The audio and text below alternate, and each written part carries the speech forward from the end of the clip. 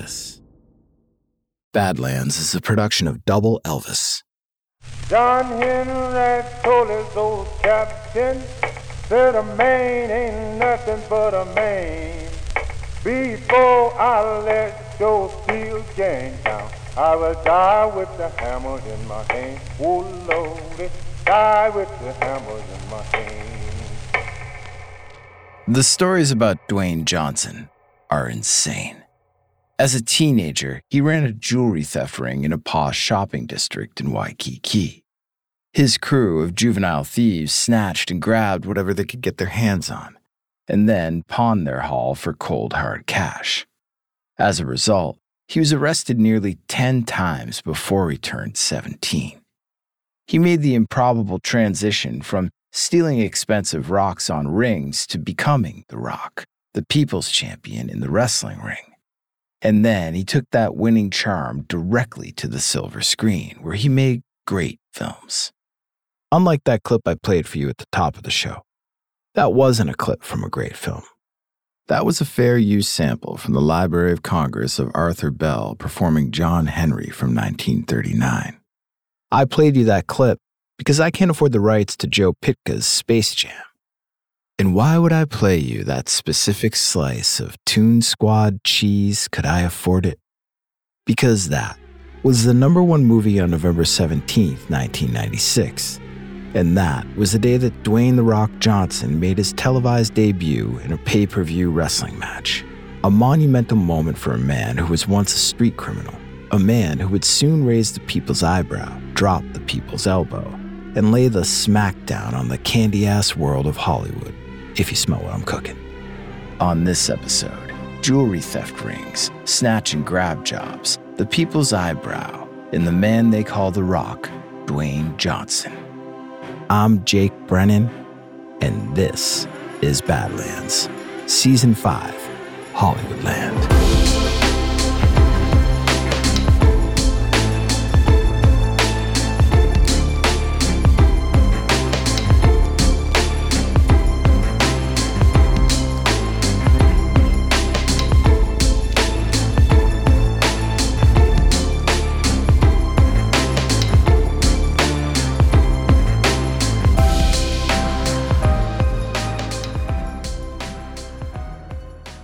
There's always that one kid who can't wait to tell the other little kids there's no Santa Claus.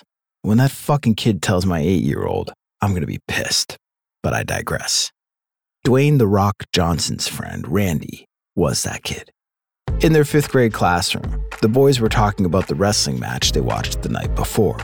The World Wrestling Federation, WWF, had arisen as the dominant promoter of pro wrestling in America, securing huge television contracts, poaching all the top talent from other leagues, and broadcasting professional matches into millions of American homes.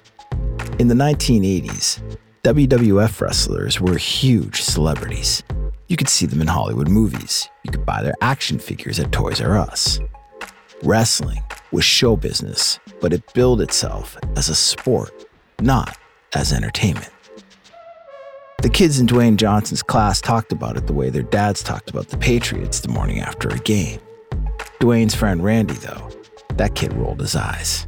You guys know it's fake, right? Little Dwayne Johnson seethed. In his family, they didn't use the F word, and they certainly didn't cop to the scripted nature of professional wrestling, not to a mark.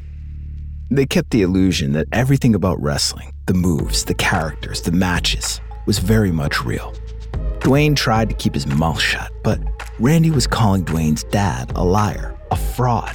I mean, sure, it was true, but that didn't make it okay. And then Randy turned toward Dwayne. "Tell him, Dwayne," Randy said. "It's all fake, right?" Dwayne Johnson had wrestling in his blood. His father, Rocky Johnson, was the first black wrestler to win the Georgia Heavyweight Championship. Now he was working some West Coast gigs as the tag team partner of Samoan wrestler Peter Maivia. Rocky Johnson had trained as a boxer, sparring with guys like George Foreman and Muhammad Ali, but he gained some popularity in wrestling, working the regional circuits in the late 1960s.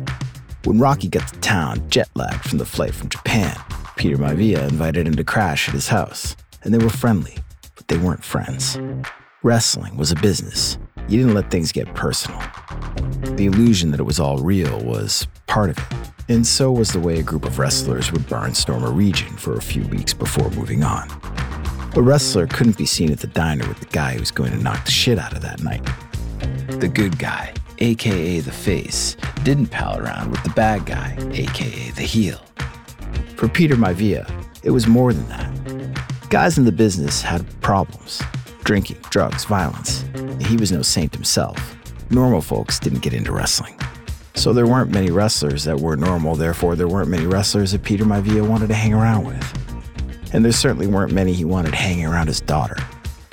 So when Rocky Johnson started flirting with Peter Maivia's daughter, Peter did his best to shut it down. Unfortunately, this match was scripted. They fell in love and ran off to get married without Maivia's blessing. 2 years later, in time to meet his grandson, little Dwayne, Peter Maivia admitted defeat. His daughter had married a wrestler. Rocky Johnson took his family all over the country, barnstorming on the various regional circuits. The kids switched schools often, which was just as well. Dwayne had a habit of getting into trouble quick. The new school in Connecticut marked a period of stability and prosperity for the Johnsons. When Vince McMahon consolidated the regional circuits into the WWF, Rocky Johnson, little Dwayne's dad, was one of the wrestlers he signed. All the kids in Dwayne and Randy's class had seen Dwayne's dad wrestling on television. If anyone could say whether or not the sport was fake, it was Dwayne. Tell them, Randy insisted. Dwayne looked around. The teacher was late, and all eyes were on him. It's easier to show you, he said. Dwayne stood up and motioned for Randy to come closer. Randy hesitated, but he couldn't chicken out now. He stepped to Dwayne, who picked Randy up like nothing and flipped him. And the other kid's jaws dropped. Held upside down, Randy laughed nervously. It was fake, right? This is a pile driver, Dwayne said. Even as a kid, he knew all the moves. Most importantly, he knew the key part of the move was to squeeze your opponent's head between your legs, making sure no part of their head extended past the bottom of your thighs. That's how you kept the other guy safe.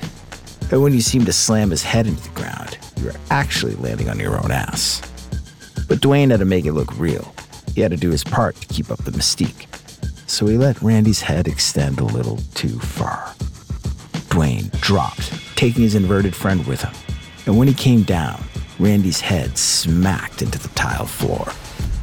Randy lay there, stunned. He was selling it. Could almost see the little chirping birdies circling his skull. And then he gripped his head and bawled. And the other kids glared at Dwayne. What did he have to do that for? When the teacher arrived, Randy played it down. And the other kids were quick to rat Dwayne out. He didn't argue when the teacher sent him to the principal's office. He could have seriously hurt his friend, and he didn't know why he did it. His dad wouldn't have done it that way.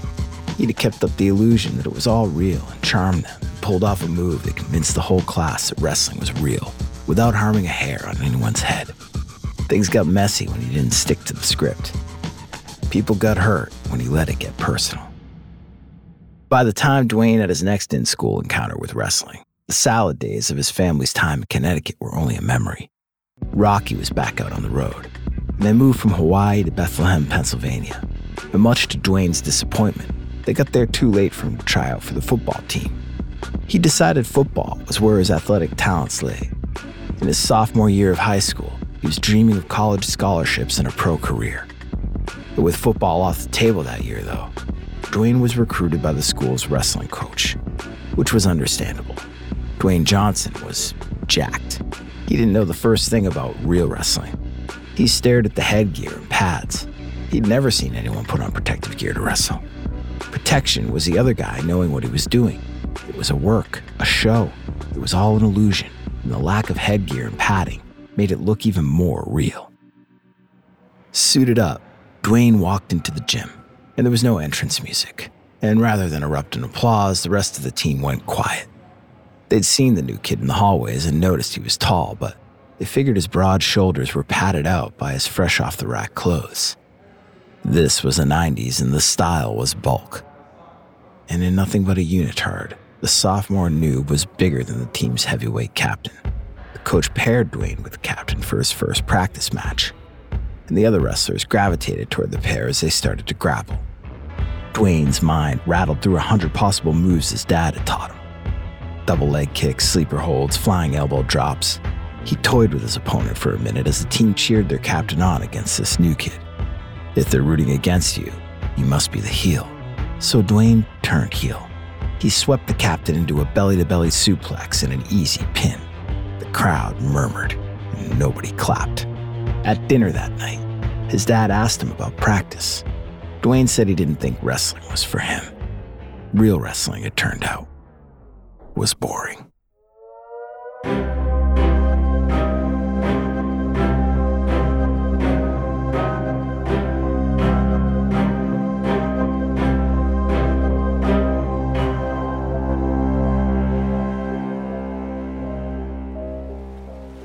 Kulakaua Boulevard in Waikiki is where the beautiful people come to spend their time and their money.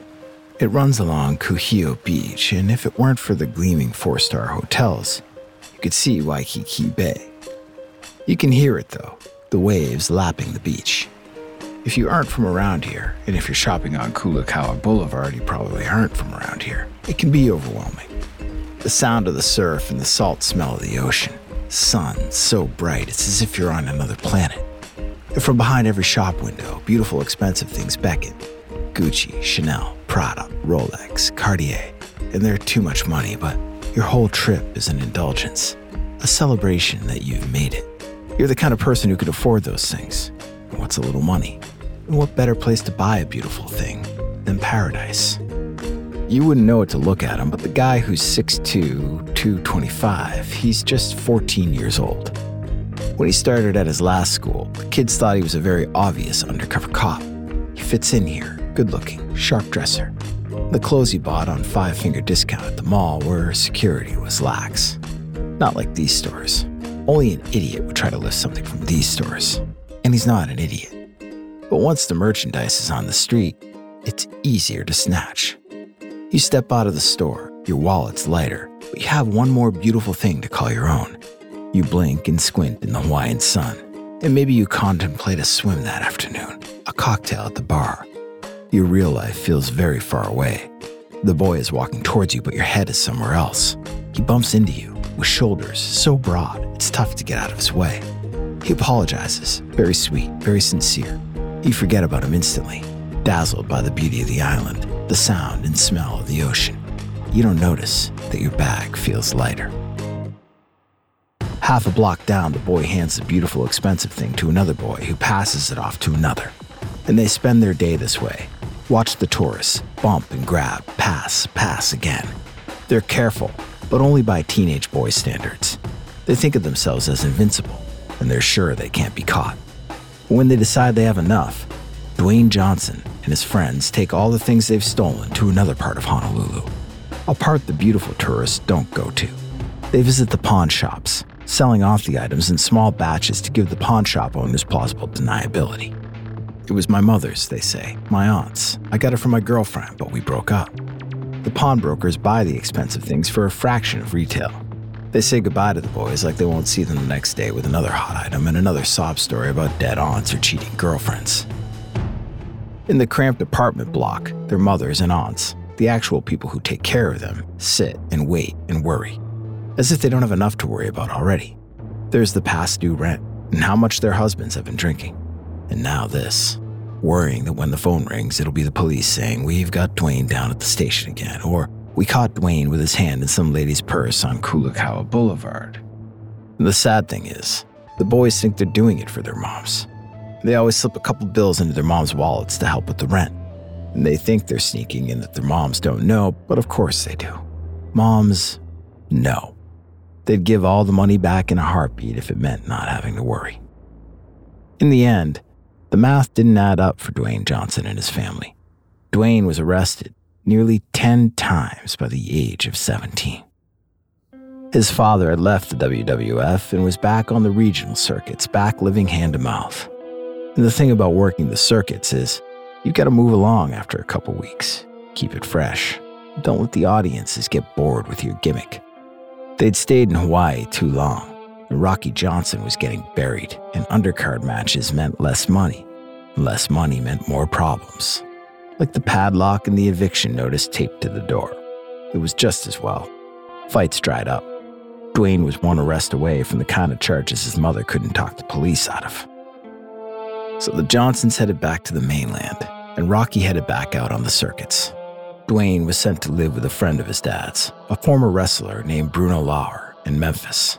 And the idea was to give Dwayne some stability, a chance to straighten out. But a former wrestler and a 15-year-old kid who looked like a full-grown man were quickly out making the scene in Memphis.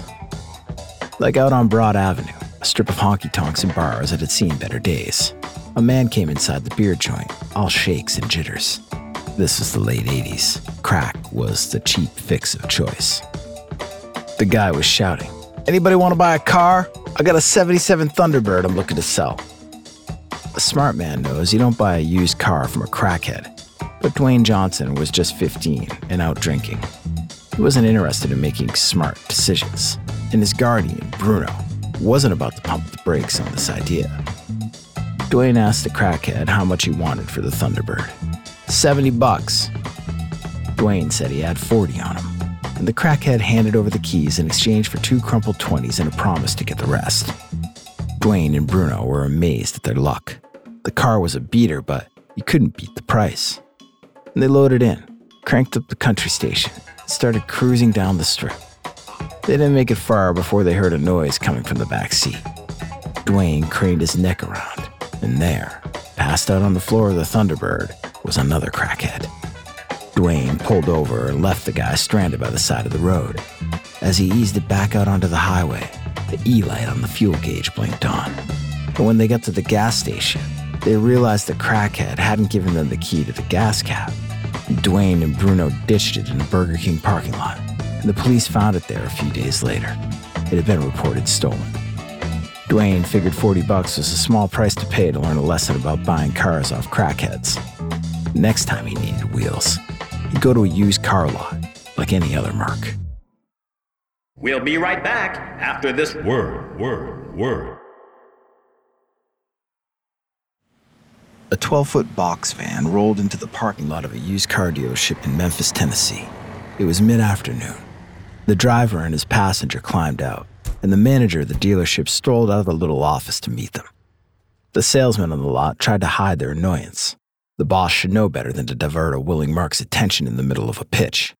They were annoyed, too, about this latest promotional idea and what it cost. He could cover a lot of bonus commissions with that money. Salesmen sold cars, not stunts. The driver asked the manager where to set up. Dead stock and late models had been crammed together on the outer edges of the lot to clear a big patch of blacktop. Shuffling the cars around to create the space meant the salesmen had to stay late the night before, which didn't help their attitude. The guys off the truck nodded and went around the back. At least they weren't asking the salesman to help set up. Building a wrestling ring wasn't something they wanted the Marks to see. Everything was calibrated to minimize the impact without looking like anyone was landing soft. And when a body got dropped, the crash resonated through the ring, and the crowd felt it in their teeth. At the Waffle House down the block, Dwayne Johnson finished his lunch. He was a 3-meal-a-day regular here. The food wasn't good, but it was edible, and it was cheap. He was in the WWF, but only in its minor leagues. He made $40 a match. More than he made playing football, but not enough to live large. He'd grown up like this, on the road, between matches, 2-bit hotels, and envelopes of cash that were never as thick as his dad expected. Dwayne paid his lunch bill, said so long to the waitresses and the cook, and they all knew his name. He invited them to the match. It was free, paid for by the car dealership to bring Marks in. Dwayne shouldered his gear bag and walked over to the gig. In the used car lot, Dwayne offered to help the guys set up the ring. It wasn't expected of him, but it was the decent thing to do, to offer, and the guy said leave it to the professionals. The words stuck in Dwayne's head. He was a professional after all, but this was his second professional career. The word didn't carry the glamour he'd imagined when he was a kid. Today it was a used car dealership. Tomorrow night they'd set up at a flea market, and Saturday was the big gig at the state fair. Name guys from the WWF were coming in for that, and Dwayne would be expected to let them go over. He tried to remember if his dad had ever been this buried, but his dad's time coming up was back before Dwayne was even born. And the manager told Dwayne he could suit up in the office. Dwayne sat down next to one of the salesmen and laced up his boots as the guy sipped his coffee and side-eyed him. And they were both in the same spot. Two guys working a job. But he couldn't say it like that. He couldn't let on that wrestling was a job, just like selling cars. Putting on his boots and fixing his hair, Dwayne was in character. He'd been in character eating his lunch. He'd been in character the minute he stepped out of the two-bit motel room and into the muggy Memphis heat. And maybe he'd been in character his whole life. Dwayne Johnson hit bottom a year earlier, when he was cut from the Calgary Stampede practice squad at the age of 23. He flew back to Tampa and moved back in with his parents. He struggled with depression. Until then, he'd had a chance. There were guys who bootstrapped their way from the practice squad to the starting lineup, and there were players who made the leap from the Canadian Football League to the NFL. But Dwayne had fallen out of the bottom of professional football, and there was no way back in. He had to decide on something else. So he decided on wrestling. When Dwayne told his father he wanted to train to be a professional wrestler, Rocky Johnson said no. He didn't want that life for his son. He still believed Dwayne would land a spot in the NFL. It took some time for Dwayne to get his father to come around, and even more for Rocky to agree to train him. It was natural.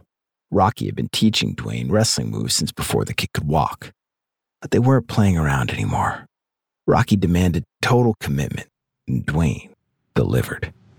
For 5 months, he trained constantly. He bulked up, and then Rocky put in a call to Pat Patterson, an agent with the WWF. Pat knew Rocky, of course, and he'd wrestled Dwayne's grandfather, Peter Maivia, back in the day. Pat was skeptical, but he agreed to come to Tampa to see Dwayne work out, and maybe give him some advice. Dwayne's whole family was there for the big day, including his girlfriend, Danny, who'd never seen him wrestle. She'd never even seen a pro wrestling match in person, only on television. And this was different than television. Rocky and Dwayne faced each other. They'd sketched out a couple of moves, but Dwayne didn't have a gimmick. There was no character to show off, no angle. He was getting by on his athleticism and his ability to sell, which was considerable. His dad slammed him into the mat once, and then again. Dwayne writhed on the ground like his spine had snapped. He was selling, but a little too well. Danny jumped out of her seat. "That's enough," she shouted. "Dwayne's hurt." Dwayne popped up off the mat and hopped out of the ring to calm Danny down. His dad and Pat started in on him. "You don't stop a match. You don't break the illusion just because your woman is worried." If that's who he was, he didn't have what it took to make it. And with the match paused, Pat Patterson gave some advice. Dwayne was in great shape, but he needed a gimmick to bring it all together. "Can you work heel?" he asked. Dwayne hadn't considered working heel. He imagined himself a charmer, a natural babyface. He wanted audiences to love him, the way the ladies loved him in high school and in college. But Dwayne loved talking smack as much as he loved flirting, and it came to him just as easily. When the match renewed, Dwayne growled and snarled. His punches were rougher, his moves meaner. Rocky cracked a smile, but stifled it. He'd been a face when he was in the ring, and he'd come up against legendary heels. Andre the Giant, the Iron Sheik. He fed into Dwayne's gimmick as long as he could, but the man was in his 50s, and after a few more minutes, he tapped out. He was too old for this shit. Rocky Johnson had enough. And Pat Patterson had seen enough. He put in a call to Vince McMahon, the most powerful man in professional wrestling, on Dwayne's behalf. And that call got Dwayne a contract and a ticket to the minors. It was that call that landed him in a used car dealership's parking lot on a weeknight in Memphis. The crowd, if you could call it that, found spots in the bleachers. They drank tall boys out of paper bags, and the salesmen leaned on Chevys and smoked Marlboro Lights. And they'd be stuck cleaning up at the end of the night, and they were none too happy about it. And the announcer came over to Dwayne. "Got a name, kid?" "Of course. Dwayne Johnson." The announcer shook his head. "Can you do any better than that?"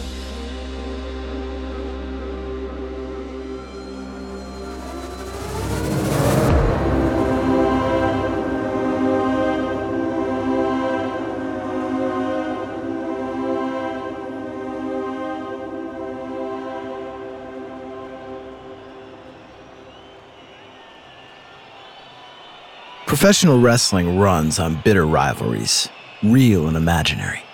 And in the mid-90s, there was no rivalry more bitter or more real than the one between Vince McMahon's World Wrestling Federation and Ted Turner's upstart wrestling league World Championship Wrestling. The WCW marketed itself as the edgier alternative to WWF. In 90s parlance, it was extreme wrestling. WCW storylines were soap operas, and the fights were more violent. Like any underdog, they loved taunting their more established competitor. WWF's flagship show at the time was Monday Night Raw, a collection of pre-taped bouts. So the WCW started airing Monday Nitro, broadcast live at the same time. The WCW poached big-name WWF stars like Hulk Hogan and Randy Macho Man Savage. In 1999, they pulled the ultimate insult. In the first minutes of a Monday Nitro broadcast, a WCW announcer spoiled the outcome of the WWF Championship bout set to air later that night. Wrestling produced rivalries, but not many friendships. It's tough to stay friends with a guy when you might have to beat the shit out of him the next night. And there were alliances, but mostly for show, to set up the heel-turn betrayals that powered storylines. Real friendships were rare, which made the Clique such an unusual group. The Clique was a backstage alliance, which meant other wrestlers knew about it, but fans didn't. A proto-union made up of Razor Ramon, Triple H, Diesel, and Shawn Michaels. And they were rivals in the ring. Triple H and Diesel were heels, while Ramon and Michaels were faces. But their friendship and star status allowed them to consolidate their booking power to push their own profiles. When one wrestler complained about having to let Diesel go over on him in a match he was scheduled to win, the Clique forced his name down the card, turning him into the guy who always took the fall, aka the Jobber, a wrestler who lost match after easy match until he quit the business. Vince McMahon wasn't running the WWF as a union shop, and he didn't like anyone but himself holding power. When Razor Ramon and Diesel's contracts ended, McMahon decided not to renew, and they were quickly snatched up by the WCW. Their last scheduled bouts were at Madison Square Garden on May 19, 1996. Shawn Michaels defeated Diesel in a cage match. Afterwards, Razor Ramon came into the ring and hugged Michaels goodbye. This was no big deal. Ramon and Michaels were both faces. But then, Triple H, a heel, came in and hugged Ramon and Diesel. All four members of the Clique shared a group hug and raised their arms in solidarity. A veritable fuck you to Vince McMahon and the WWF. It was a huge break of the illusion of wrestling, possibly the biggest in WWF history. It never aired, but there was fan footage and word spread. Vince McMahon was livid. He couldn't punish Diesel or Ramon since they were leaving for the WCW, but he buried Triple H in shitty losses for months. Shawn Michaels was too popular to bury that way, but McMahon launched him on a path to a heel turn that would cost him his top ranking. So McMahon needed a new marquee face wrestler. He picked Rocky Maivia. Dwayne Johnson didn't like the name, a combination of his dad's first name and his grandfather's last name. McMahon wanted to play up Dwayne's status as third generation, a legacy wrestler. His nickname was the Blue Chipper, and his costume was, well, you know, the collars you put on a dog after it has surgery or something like that. I don't know. Imagine one of those upside down with blue streamers taped to it. It was quite a look. Rocky Maivia came out of nowhere, winning the Survivor Series in November 1996. He was a fresh, clean-cut babyface. And the fans hated him from the start.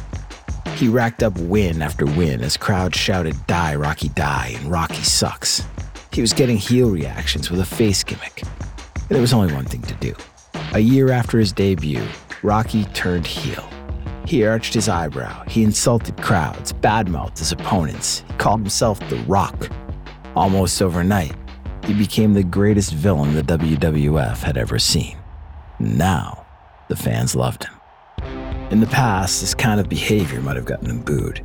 Competing with the WCW to see who was edgier, however, the WWF entered what fans dubbed the Attitude Era.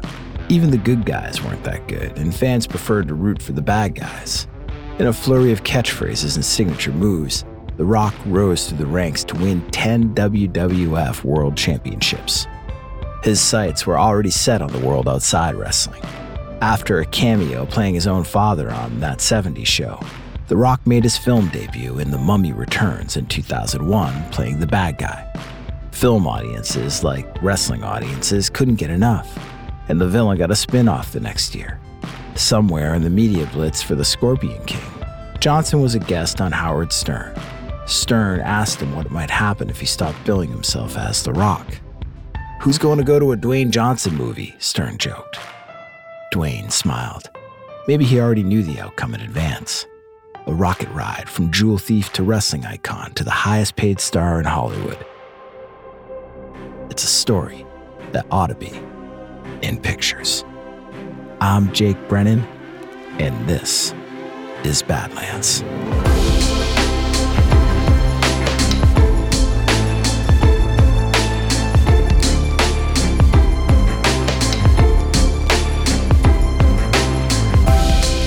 Badlands was created by me, Jake Brennan, and produced by Double Elvis. Credits for this episode can be found on the show notes page at badlandspod.com. Subscribe, follow, like, rate, and review the Badlands podcast wherever you get your podcasts, because Badlands is available everywhere. If you love this show, tell someone, tell everyone. Shout us out on social, spread the word, and follow us on Instagram, Twitter, and Facebook at Double Elvis.